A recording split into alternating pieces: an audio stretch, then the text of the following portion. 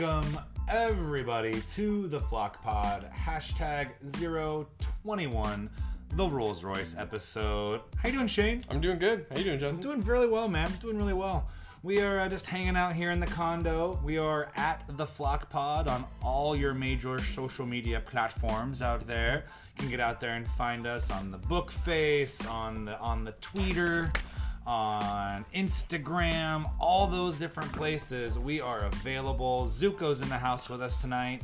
Producer Zuko keeping us clean on the ones and twos. I am at Coach Justin D on all those same social media platforms. I am at Shane Potter 6 on the Twitter and at Waka Flocka Shane 6 on the Instagram. Sorry, I haven't laughed at that in a long time, so I just felt like I had to bring the fake laugh that time.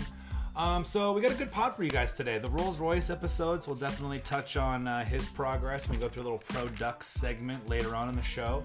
We're going to start things off, a little USC review. We kind of rode in there in our own Trojan horse and just took over the place. It was beautiful. It was a beautiful night. It was the start was a little bit. Hold that. We'll get into it. Yeah. We'll get into it. Yeah, we'll get there. And then we're gonna talk about some hoops. Zuko, can you please get down? Guys. Zuko's on one today, so he's just gonna be a part of the podcast. So I hope you guys enjoy his segment, his contributions here to our podcast. But okay, let's get into it. I mean, I was very worried early on. It was 10-0. 10-0, yeah. 10-0. I literally told my dad go to sleep, because he gets grumpy really early on in games. So Papa Duck, just needed to kind of relax and then watch it the next day, and then he was very happy. But yeah, tell me more about your reactions, man. I mean, right off the bat, it was like USC had all the energy, all the swag. Herbert looked shook to begin the game. It's not like we haven't seen that before. He didn't look Tyler shook. But but yeah, and then it was as soon as the momentum started rolling, though, it was all good. It was a little bit. I mean, it was like you said before, Herbert being a game manager. It's when he's at his best. But I mean, he finished the game 21 for 26, 225 yards, 3 touchdowns in the air and 1 on the ground. He did throw his second interception of the season early.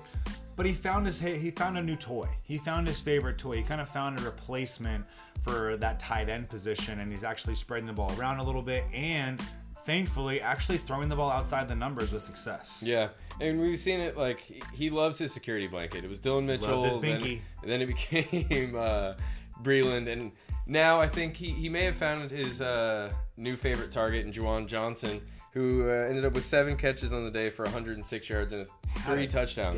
Had himself a day. And you play in any kind of Devi fantasy football league, you have a problem, first and foremost. Yeah. But secondly, if you had him on your team, well done. Yeah, and he was the hero against Washington State, and it kind of seemed like that may have been the confidence booster that he needed. Yeah, that catalyst that he really, really needed to move forward.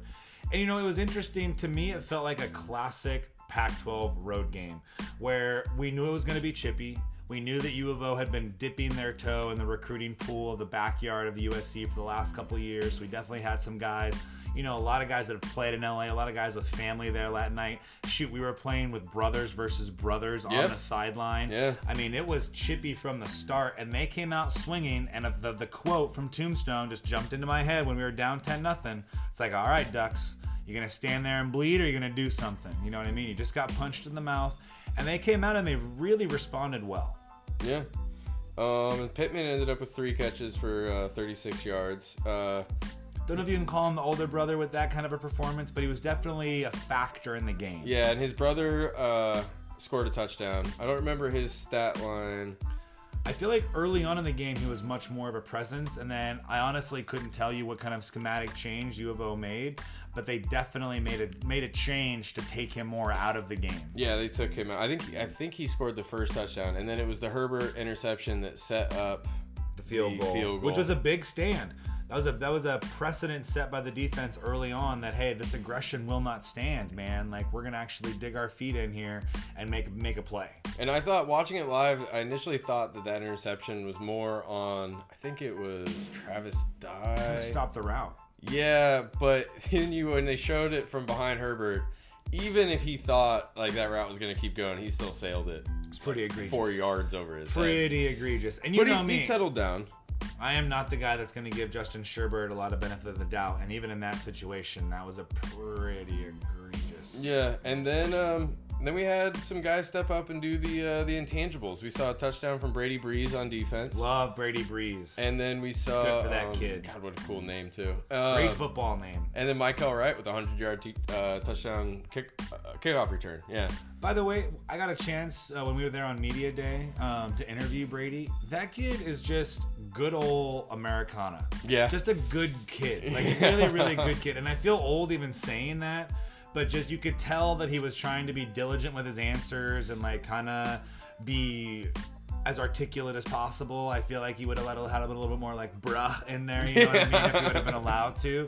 But just I'm really happy to see a kid like that succeeding in his role because he was really passionate about stepping up this year and being a factor in that secondary. So good for you, Brady. And he has he had 7 tackles, an interception for the touchdown I mentioned, and a fumble recovery. He and Holland both had a day. Both had a big day. Holland's interception was beautiful. That one-hander across the middle. Absolutely beautiful. Yeah, great play. And then having Wright step up also, not necessarily a play on defense, but that kickoff return was huge. That was a huge momentum play. Really showing his athleticism. Oh, absolutely. Yeah. Explosive. I mean, that was dynamite in a bottle. But as you mentioned before, there was some things that needed tightening. There was a lot of chippiness. I think that was the most personal 15-yarders for unsportsmanlike conduct I've ever seen by 2 collegiate teams combined. Oregon finished with 11 penalties for 157 yards. And a couple of those were 15-yarders for unsportsmanlike conduct. So... I have some thoughts. I think Cristobal, was furious to have that happen. But going into a bye week, I think deep down secretly in his beautiful heart, he was really happy to have that kind of ammunition to go into a bye week, to go after his guys, and to talk about again. Full disclosure here. I've never played football. I've never padded up. I've never played in a football game. But I understand the controlled aggression that it takes to play that game because it's similar to water polo. You have to play with a physicality, but you also have to be the smarter player. And honestly, in a lot of those situations early in the game, U of O, the Ducks were not being the smarter team. No. They were putting themselves in bad situations, and then they were being the second guy. They were being the retaliators. They were being the guys that were going to get caught. Yeah, and I mean, we saw a lot of just like jawing that. I mean, once the refs come up, they put their hand on you. Just shut up and walk away. You gotta stop. It's just they're giving you the chance, and we saw it a couple different times where the refs were letting it go, and then I don't know if they said a magic word or if it was just everything all coming together of just them refusing to, stop being all chippy in each other's faces, but it just over and over again. Kayvon Thibodeau showed out a little bit. 4 tackles and ended up with a sack. And he's at 3.5 sacks on the season. He was definitely out there a good amount, and it was a homecoming game for him being from the greater Los Angeles area. That's kind of the guy that you're referring to. I mean, obviously, they referenced it even in the telecast that USC would love to have that guy on their defense right now. And they should in all intents and purposes. Right, but he chose to come here. So, again, for him to go out there and play the way he did is huge. That's huge. Yeah, USC won time of possession, but they were playing from behind a lot, and with a couple quick scores, they were in the position to have the ball a little bit more. So I don't think that is as telling as it is in some other games. Oregon was 4 for 4 in the red zone. Defense held SC to 91 total rushing yards. That's big. That's huge. I mean, obviously USC's down to their 5th string, running back. They had nobody there in the backfield to really run the ball with, so they really relied on Slovis's arm for the entire game, almost running like that Patriot style, quick hitting, using those short passes as their running game. And it allowed U of O just to get just pin their ears back and just rush that quarterback. Mm-hmm. And I think that's why, again, when you saw him start to move his feet and when U of O was able to get him off his spot, that's when we started having success. That's when the Ducks defense started having success and creating those turnovers, especially in the second half. Right. And going into a bye week, or an idle week as they also refer to it this week, is good. Considering CJ Verdell, 6 carries for 12 yards. Guy just plays hard. Yeah, but I'm kind of wondering if that the pace in which he runs is kind of catching up with him a little bit. He's not the biggest guy in the world, and he it's a plays long with season. Ruthless physicality. Yeah. I know I compared him earlier in the season with Alvin Kamara. He doesn't do as good of a job as Kamara as avoiding that physicality. He's more of a Chris Carson in that sense, where he almost seeks it out. Yeah. And he's going to have to make some adjustment to his game if he wants to continue to be that dominant force for the Ducks. Fortunately, our stable of running backs is deep, and we're going to talk a little bit about that here in a second. But, I mean, Verdell is definitely the guy that they want in the game. He can do a little bit of everything. He can be the combo back. He can be the power back. He can be the out of the backfield receiver. He runs a better route tree, I think, than Dye does or that Cyrus does. So they're able to unlock a lot of cheat codes when they have him in the game because they don't give anything away. Right, and we saw Travis Dye led the team in carries. He had 12 for 75. I don't love seeing a ton of Travis Dye. I think he's better utilized as a change of pace back. Kind of a third down back. He has a little bit more of a limited route tree, but he's good catching the ball out of the backfield. He does a really good job on some of those angle routes and some of those things. I would love to see more of Cyrus. Yeah. I would really love to see more of Cyrus. He really protects the ball. He hammers, he punishes, and he's got the kind of body that can take that punishment and dish it out. I would love to see him get more burn, especially in the fourth quarter of games. Kind of be like the closer, if you will, behind that big offensive line just to mow down defenses.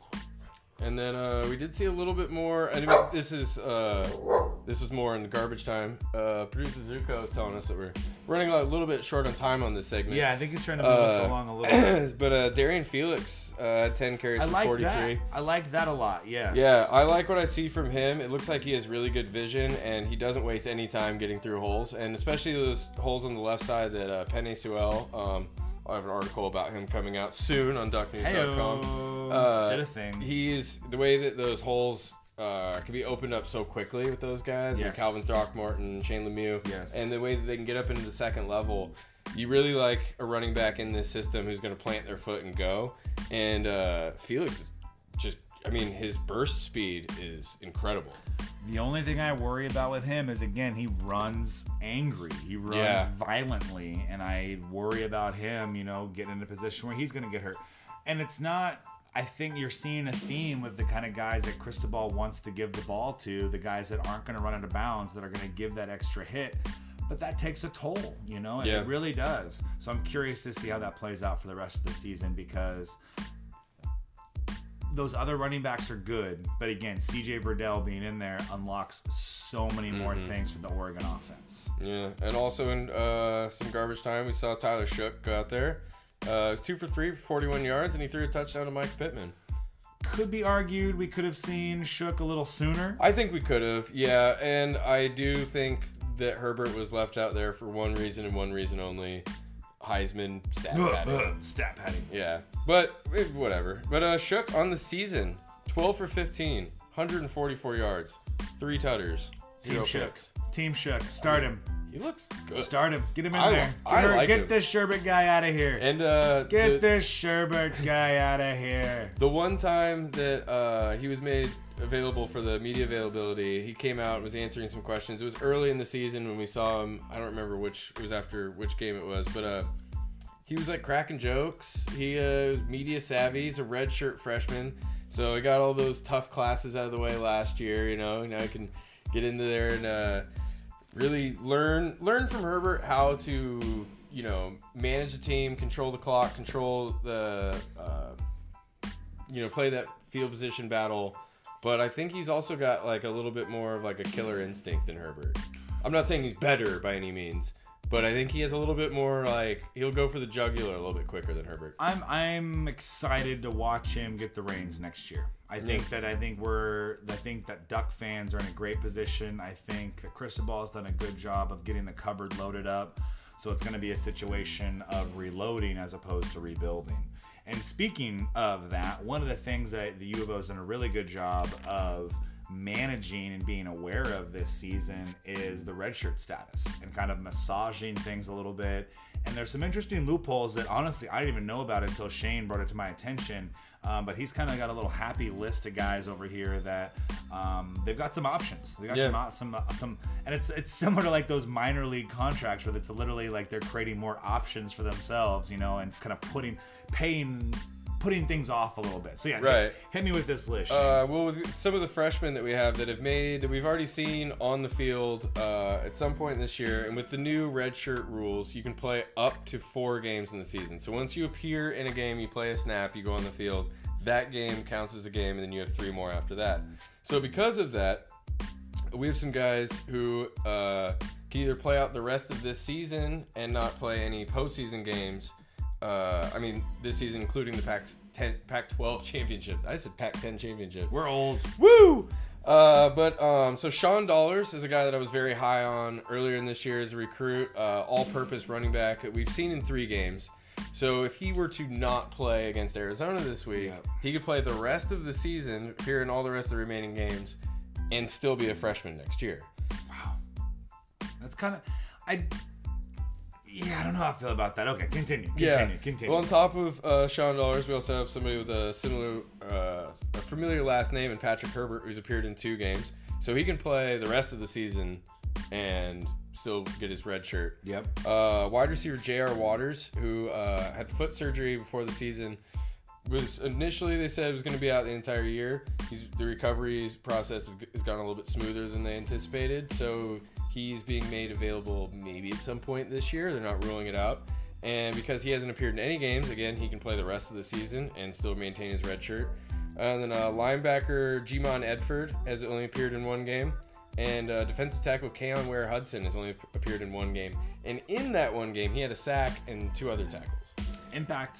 So, yeah, I mean, that's a kind of a point or a place on the roster where we have been fortunate, knock on wood, that we didn't have to dip into our depth too much, and these things are still available. And and it's definitely something that Cristobal has been talking about. He mentioned the fact that in the game against USC, that burned Micah Pittman's red shirt. So that was his 4th game that he appeared in. So I mean, even he was like commenting on the fact that like, it was unfortunate we had to burn his red shirt. But he's a guy that does things on this team. And we need. That's not a guy that we can afford to like put in the cupboard.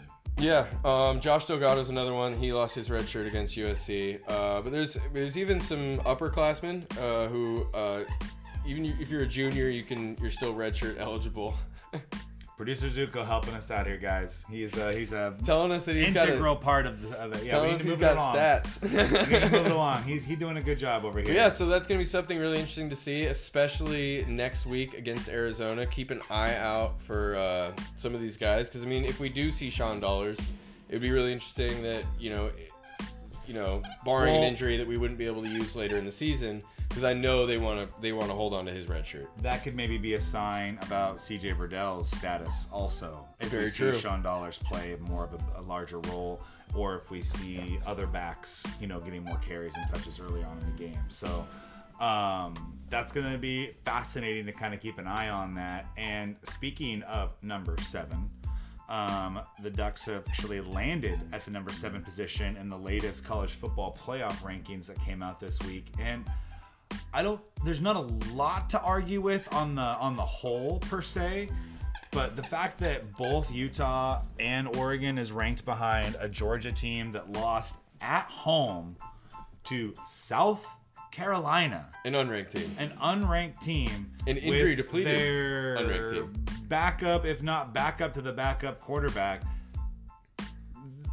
Okay, I'm not a big West Coast bias guy anymore. I feel like over the last 5 to 10 years, it's gotten a lot better, and that just the internet has really changed the game, and just getting information out there and streaming services and things of that nature, which really make a big difference. However, come on, Rob Mullins, you are the guy on the board, and you don't have two Pac-12 teams. He's not allowed to be in the room when they're discussing anything Oregon. They have to cipher him out of it, which I understand, and he's done a great job too. So get out there and advocate for Utah. Come on! Yeah, because for those who don't know, Rob Mullins, who's our athletic director, is the head of the committee that chooses does the playoff rankings. College football playoff ranking committee, which Condoleezza Rice is also a part of. And there's some other people on there.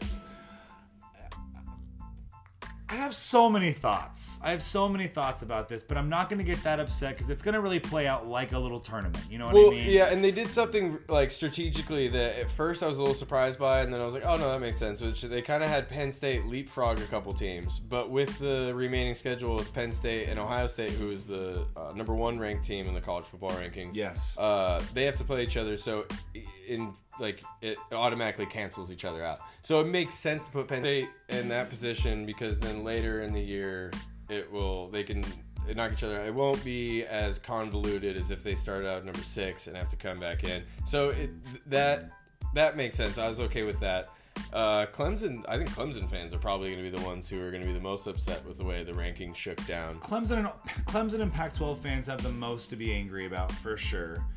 But it's going to be like a little tournament. Like, it's going to play itself out. And as long as Oregon continues to win their games and they're able to beat Utah in a convincing fashion in that Pac-12 championship game, I feel confident that because the College Football Playoff Committee has talked so much about being willing to take on these games and go play these big level competitions and these marquee games, I feel confident that they will put Oregon in the bracket. Now, it might not be at 3 where I feel like they should be. It might be at like a 4 or something of that nature, but it's going to play its way out. Yeah, so if we have Alabama beat LSU, and then Auburn beat Alabama, then we have LSU lose at some point, Ohio State loses Minnesota. I mean, Penn State beats Ohio State, or Ohio State beats Penn State. I mean, one of those teams is going to probably get in. I don't think you're going to see 2 SEC teams get in there this year. I do think that Clemson's probably going to win out. And how do you leave that team out when they're undefeated at the end of the year? This could be the year that the committee finally has to look at things and they say we have to go to 8. Yeah, I mean, do you think that there's a possibility of Oklahoma leapfrogging some people as it gets down, because looks like the rest of their schedule's fairly easy. I believe they play Baylor still this year. Wasn't their loss a bad loss? I'm having a hard time remembering who they even lost to. Yeah, but I mean, they lost early enough. It was a bigger game. I remember it being on nationally broadcasted. See, Justin's looking it up here. This is great podcasting. This is beautiful stuff right here. But so I think there is a possibility of some of these other schools, and I mean, I think what they're kind of doing right now is breaking it down in like the most simplistic fashion that they can. That here's your list of undefeated teams. Here's your list of 1-loss teams, and basically comparing those undefeated teams to those 1-loss teams and how that would stack up. Where things get a little bit murky is the timing in which you lose. Everybody knows that losing earlier in the year is better, and so Oregon's loss against Auburn looks good, being the first game of the year, and then noticing that Auburn is a pretty good team outside of that, as they've done well in the SEC this year. So Oklahoma lost to Kansas State, and it was a high-scoring game, 48-41. Kansas State's now ranked. Oklahoma high-scoring game, no way. Yeah, I mean, they have a terrible defense, but so they're Kansas State's 5-2, so it's not a terrible loss. But Oregon has the best loss in the country. Yeah. I'm sorry, how do you not? They led the entire way.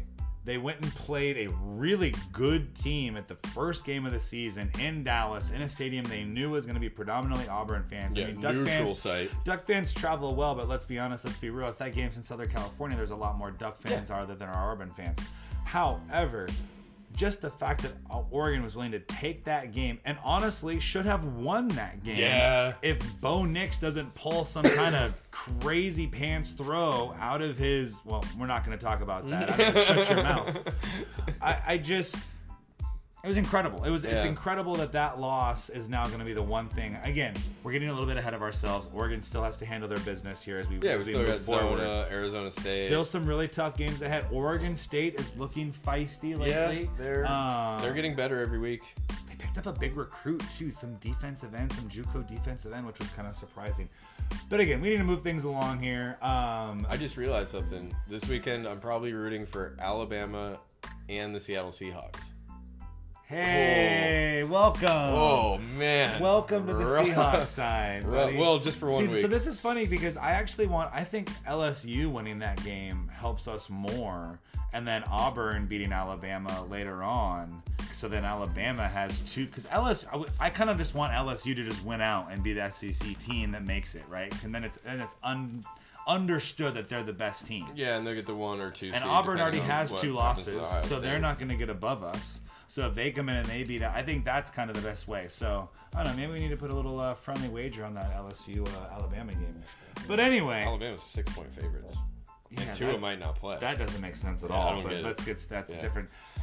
Anyway, we're going to go ahead and jump on a beautiful segue and head to the NFL. I really want to wish DeAnthony Thomas a big good job, buddy, for getting picked up by the Baltimore Ravens, a team that he might actually be able to get some burn with. And I mean, it's the way their offense is set up. If he does, it's pretty clear that he's being brought in for special teams. They had a muff punt when they played New England, and I believe the guy who muffed it was cut. What was his name? Cyrus Jones. When they were up 17-0, muffed the punt that kind of let New England back in the game, and I think Harbaugh was like, all right, enough with this. And they've had special a Belichickian move just to cut a guy after he fumbles. Yeah, and from what I understand, Baltimore's had some trouble with special teams all year. Also in that game, Justin Tucker missed a PAT. Shenanigans. Yeah, so I mean, things are kind of falling apart there. It's Dat's 6th year in the NFL. He's been with the Chiefs this whole time. Good for you, Dat. So many people said that guy wouldn't even get signed by a team. You know what I mean? And so for him to be in the league still and to still be hopefully making an impact, I mean, we'll kind of see what his role really ends up being here in the next couple weeks. But yeah, good for you, Dat. He has had 1 catch for 6 yards on the season. His career numbers, he's got 65 catches for 509 yards and 4 touchdowns. But he also has 85 punt returns for 751 yards and a touchdown, and 58 kickoff returns for 1422. So I mean, he's made his niche as a return specialist. Niche. I figured if I said it weird, nobody would care. I like it. No, I like it. Okay, good. You don't know how to say something, just throw a fake accent on it. So I have a funny DeAnthony Thomas story that I want to tell. When I was a little younger, my mom and I had all these kind of ideas about how to make extra money and things of that nature. I loved DeAnthony Thomas. I had a DeAnthony Thomas jersey for a long time, a Duck jersey. Shout out number 6. Mm-hmm. And then we had this idea, everybody was saying oh, who's your daddy? Who's your daddy was kind of like a popular slang or whatever. Sweet, and he was called the Black Mamba, the nickname given to him by Snoop Dogg, who I saw in concert the other week. Really good concert, fun show. Good old Chinook Wins. shout out Chinook Wins Casino. Fun concert. I digress. So we made these T-shirts that said "Who's your Mamba?" Oh, and it was kind of fun, kind of a fun little thing. So I was wondering where you were going with that. Yeah, we were to connect things. So I'm out at one of the games, I think during Dat's junior year maybe, out there selling these shirts, and we put a little O on it, like you're not supposed to, right? Mm-hmm. So don't come arrest me, University of Oregon, for this. We know you're listening. I know, seriously, because you steal all of our ideas, but that's a whole other podcast. Yeah. So I'm out there selling these shirts, and all of a sudden, I'm over by the bike bridge, over on the other side, on the campus side, not on the Autzen side, and all of a sudden, this person with a U of O badge comes around the corner, and mind you, I'm in a walking boot right now because I just sprained my ankle. My mom had dropped me off, and so I see this person coming. So if you can imagine someone with 2 big duffel bags full of T-shirts in a walking boot attempting to quote-unquote run from someone across the bike bridge, just in your mind, play with that visual for a second. It was pretty hilarious. I'm sure somebody who was indulging in some adult beverages found that to be quite hilarious. I can only imagine. And if it were more of a time of a cell phone video, I'm sure I would have been on somebody's viral video. So yeah, that was just the story that just jumped into my mind there. Shout out the Black Mamba. Shout out Dat. Happy for you, my friend. Another guy that I'm really happy for, a guy that's now on my fantasy basketball roster, Mr. Dylan Brooks. He had himself a night the other night, and he has the opportunity to continue this kind of performance for the Grizzlies. Yeah, the one thing I was a little disappointed about was it was supposed to be the Dylan Brooks versus Jordan Bell game, and Jordan Bell got another DNP. This time, he was listed as questionable with a shoulder injury before the game, but then he was cleared to play. It was on the roster, and it was listed as a coach's decision DNP. But that may be because they decided that he didn't need to go. So before we get too much onto this Dylan Brooks thing, I want to jump. We had a little conversation before the podcast started. We had a little Blazers tangential conversation here. The Blazers are in need of a power forward. Yeah, I know. Timberwolves have one or two to spare. And they have one that they're not really using. They have one that they're not really using that could really be a benefit to the Blazers. That almost got drafted by the things Blazers. that could really help. Okay, anyway, I just wanted to bring that up. I think that'd be a fun little hypothetical. Continue. Yeah, I also want Montrezl Harrell. But anyways, that's not gonna happen. Yeah. I was just watching that game last night and being like, ugh. That game was hard to watch last. I got very angry. at the end. So anyway. on Wednesday, Dylan Brooks had 31 points, 4 rebounds, 2 assists, his second highest point total. Last year he scored 36 at some point. Have a night, young man. Yeah. Have a night. Also on Wednesday, Chris Boucher saw 5 minutes on the floor, got an assist. In a win against the Kings, Troy Brown had 7 points, a couple rebounds. Troy Brown's been probably the most consistent of the pro ducks in the NBA, if you will. Yeah, since coming back from his injury, he's definitely the one who was the furthest along before the injury. I mean, he kind of solidified himself on that team where Jordan Bell's in a new situation. Dylan Brooks. I mean, yeah, I guess Dylan Brooks and Troy Brown are right around the same. I mean, they've been in the same organizations for the last year or two, but it's definitely a little bit of a different situation, especially for Dylan having Ja Morant now in that backcourt, who's going to be able to get him some shots, going to be able to free him up a little bit to create some opportunities for him, which is fun to see. Yeah, and earlier in the week, let's see, it was on the 4th, so last week, Jordan Bell did see 15 minutes. He got 12 points, 6 rebounds, 3 assists, and a loss at home against Milwaukee. So he was trending in the right direction before Wednesday. I mean, the game before that, he saw 11 minutes, 4 points, 2 and 2, in a win against the Wiz. 12 minutes the week before that. So I mean, he went from earlier in the year. We were a little worried. I mean, we went from having pretty high expectations for Bell in this. On his new team. Absolutely. I'm wrong. Very wrong. To getting DNPs to start the year, but he also missed the entire preseason with an ankle injury and some other things. Minnesota is a weird team. Have you caught them at all this year? I have not seen them play. No, I witnessed the fight that they had, but that was about it. So it's a lot of give the ball to Towns. And then everybody stand around and watch. And then he's going to pass the ball to somebody if he can't get a shot up. And then you better figure out something to do with 7 seconds left in the shot clock. Oh, good. He's that guy. That's a lot of what's happening in Minnesota. And I think we can both agree that doesn't really fit Jordan Bell's game. No. It's not like, here, give Jordan Bell the ball. Go create a shot for yourself. I mean, he got pretty creative in his time with the Warriors, but that's definitely not his strength. No. So, I mean, he wants to be running up and down. Getting the ball in transition.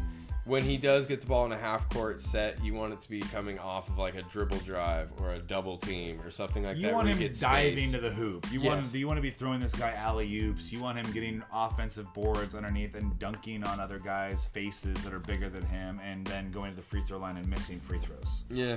And also Boucher, we've kind of seen he's been floating right around like the 4 to 7 minute mark. It's just good to see him get on the floor, to be frank. It is, and we discussed before, and I think he's on the same trajectory. He's going to see an uptick of minutes with it just being a long season and that team having veteran bigs. Marc Gasol is going to come up with some back spasms here in a week or so. There's going to be some things that happen. Serge Ibaka might get traded. There's going to be some things that happen on that Raptors roster that'll definitely, hopefully, create some playing time for him. One thing we haven't talked a lot about is just that's maybe that's a topic for a different day here on the podcast. we don't want to run too long here with you. And we have some other hoops to talk about here. We don't want to get too caught up on the NBA. Yep. We have some duck hoops. Some men's and women's action to talk about. Some women actually get their opener, quote unquote opener, on Saturday. They're at Matthew Knight Arena, and then Monday is their true opener versus Northeastern Oregon, if you want to even call it that. But the Ducks, the men themselves, they played the other night against Fresno State. Yeah, looked okay. Dana Classic and Dana Way, wasn't all that happy with things. Saw his little press conference afterwards, was talking about some things that they definitely need to improve upon. But Peyton Pritchard played like the guy that I wanted to have last year. Pritchard balled out. Yes, he did. And I hear a rumor that there was actually a handsome gentleman with a good beard in the arena that day. Oh, 'twas me. 'Twas I. Yeah. Sat third row baseline. Had some good seats. Nice. In a half empty, half full Matthew Knight. I hate that. It was a Tuesday night. It was Still, weird, though. but yeah. Season opener for a team that's in the top 15. Yeah, I know. And I think that some of the players noticed that the energy level on the floor was a little peculiar to say. And then Francis Okoro was listed as out. But then played a lot. Yeah, and then played basically the whole game. And he had a really interesting injury, where he left the floor. And when you're at the games, I think some of the best thing to do is you notice body language. You see a lot of stuff that you don't see on camera. Off the camera. It was really interesting that he dove on the floor a couple times with a shoulder injury. He's wearing a giant brace. Huh. So when you dive on the floor, unless you just flop and you really want to eat some floor, you're gonna put your hands down, then creating some tension on said joint. So then he dove for this one loose ball that he really didn't have any business getting. Hits the floor. Somebody else gets it. They get it up to Pritchard. He's leading the fast break. Okoro slaps the floor in frustration. They blow the whistle, kill the break, and then he gets up. Everybody's kind of looking at him. Dana Altman doesn't really look at him at all. He gets up, goes to the bench, Dana's sits not down, the most compassionate guy in the world. slaps the chairs next to him, and then gets up with the trainer and goes to the tunnel and takes his jersey off. I was sitting there is that the last we were going to see? Francis Okoro? Yeah. That would look like he might be his last done. stand. But he came back, played the rest of the game. Fresno State definitely took advantage of not having him at full strength. They started their backup center at power forward. Okay. So they went big. Yeah. And they were playing inside out the whole game. They were dumping it in. Their guards were... There wasn't a lot of good shooting on the floor on either side of the ball, which was, not the most fan-friendly game. There's a lot of clanks, and because of that, you also saw Fresno's size and rebounding ability. Fresno State's a feisty team. They're a team that you might see on the bubble near the end of the season, and maybe a tournament team. So for the Ducks to come out there, physical teams I've ever seen. Yeah, and the Ducks, for them to come out and handle their business like they should on a night where they don't have their full onslaught of toys yet.